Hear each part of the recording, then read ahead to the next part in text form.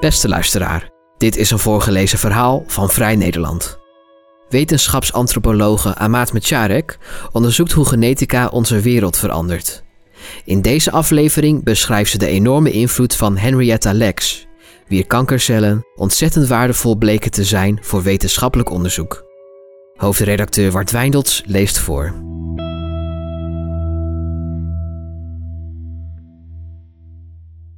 Op 4 oktober was het 70 jaar geleden dat ze aan baarmoederhalskanker stierf. Maar haar cellen leven nog steeds voort en hebben in de loop van de tijd wel 400 keer haar gewicht bereikt.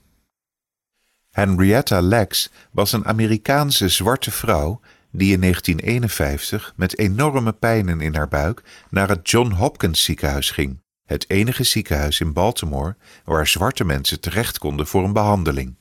Daar werd ze met kanker gediagnosticeerd.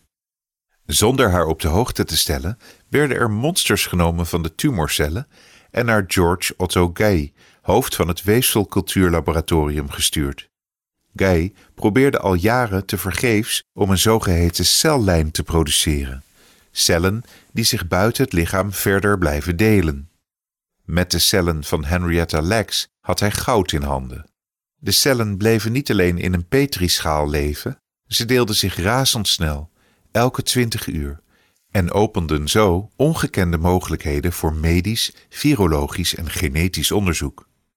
Henrietta stierf op 31-jarige leeftijd, 7 maanden na haar diagnose, en liet 5 kinderen achter.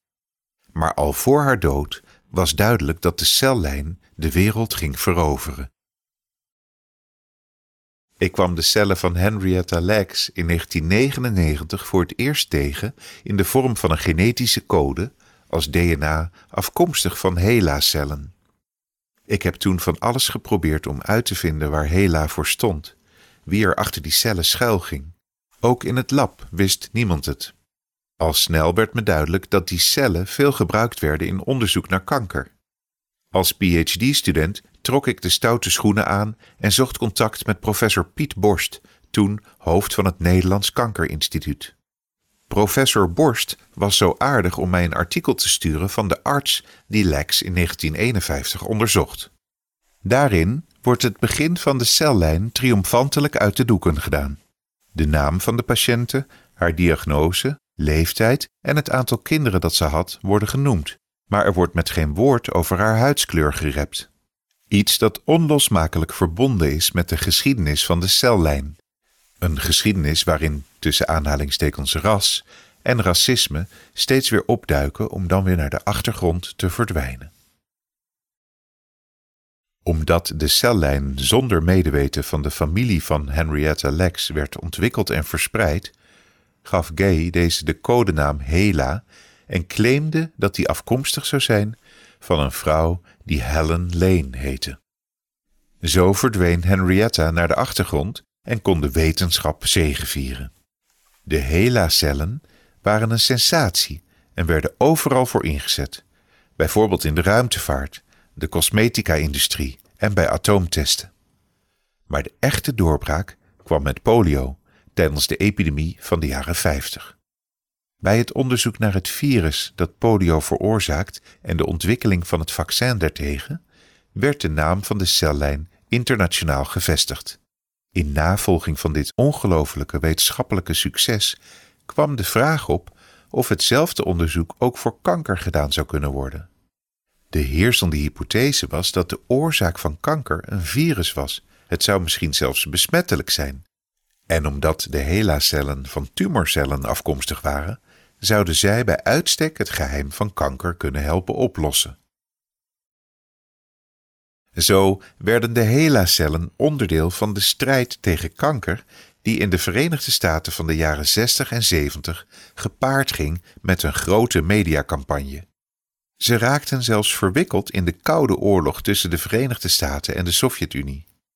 Maar hoewel de cellen oorspronkelijk als een zegen van en voor de wetenschap werden gevierd, werden ze juist in de strijd tegen kanker een probleem. Hun voordeel, de capaciteit om zich snel te delen, was ook hun zwakte.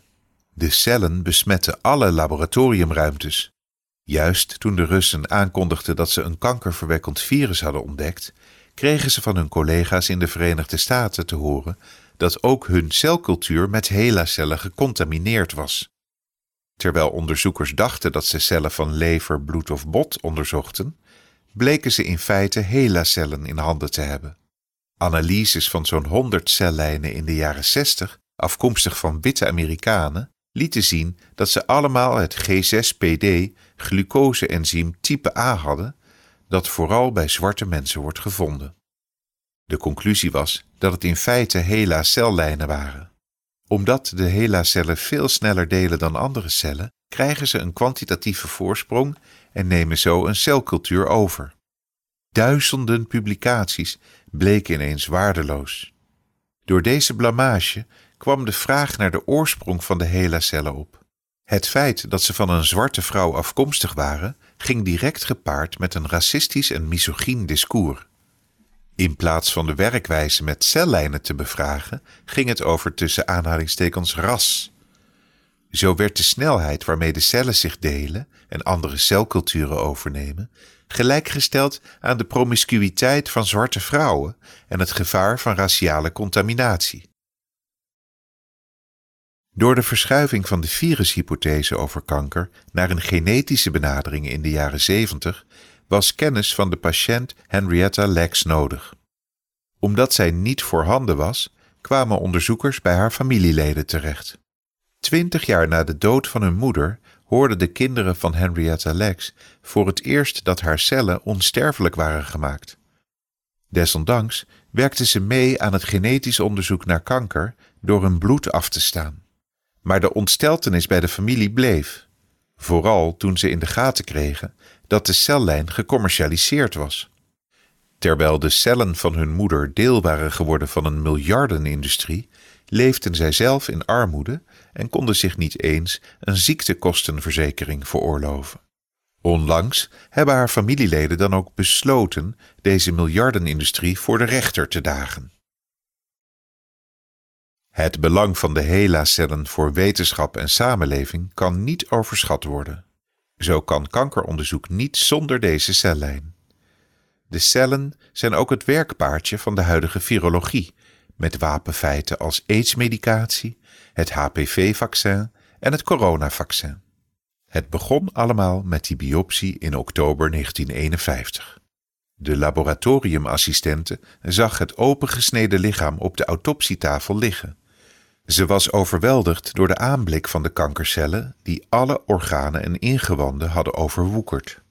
Toen haar blik over het lichaam gleed, werd die gevangen door de beschadigde felrode nagellak op de tenen van Henrietta Lacks, schrijft Rebecca Skloot in haar boek The Immortal Life of Henrietta Lacks.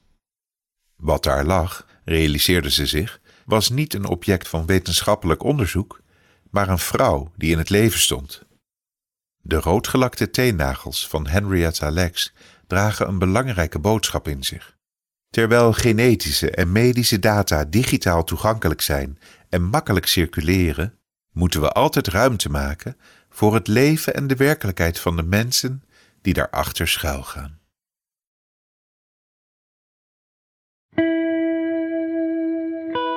Wil je meer verhalen van ons lezen of beluisteren? Kijk dan op vn.nl of abonneer je op Vrij Nederland in je podcast-app. Voor onze trouwe luisteraars hebben wij ook een speciale actie. Een half jaar Vrij Nederland online voor maar €15. Kijk voor de aanbieding en de voorwaarden op vn.nl/podcast. Bedankt voor het luisteren.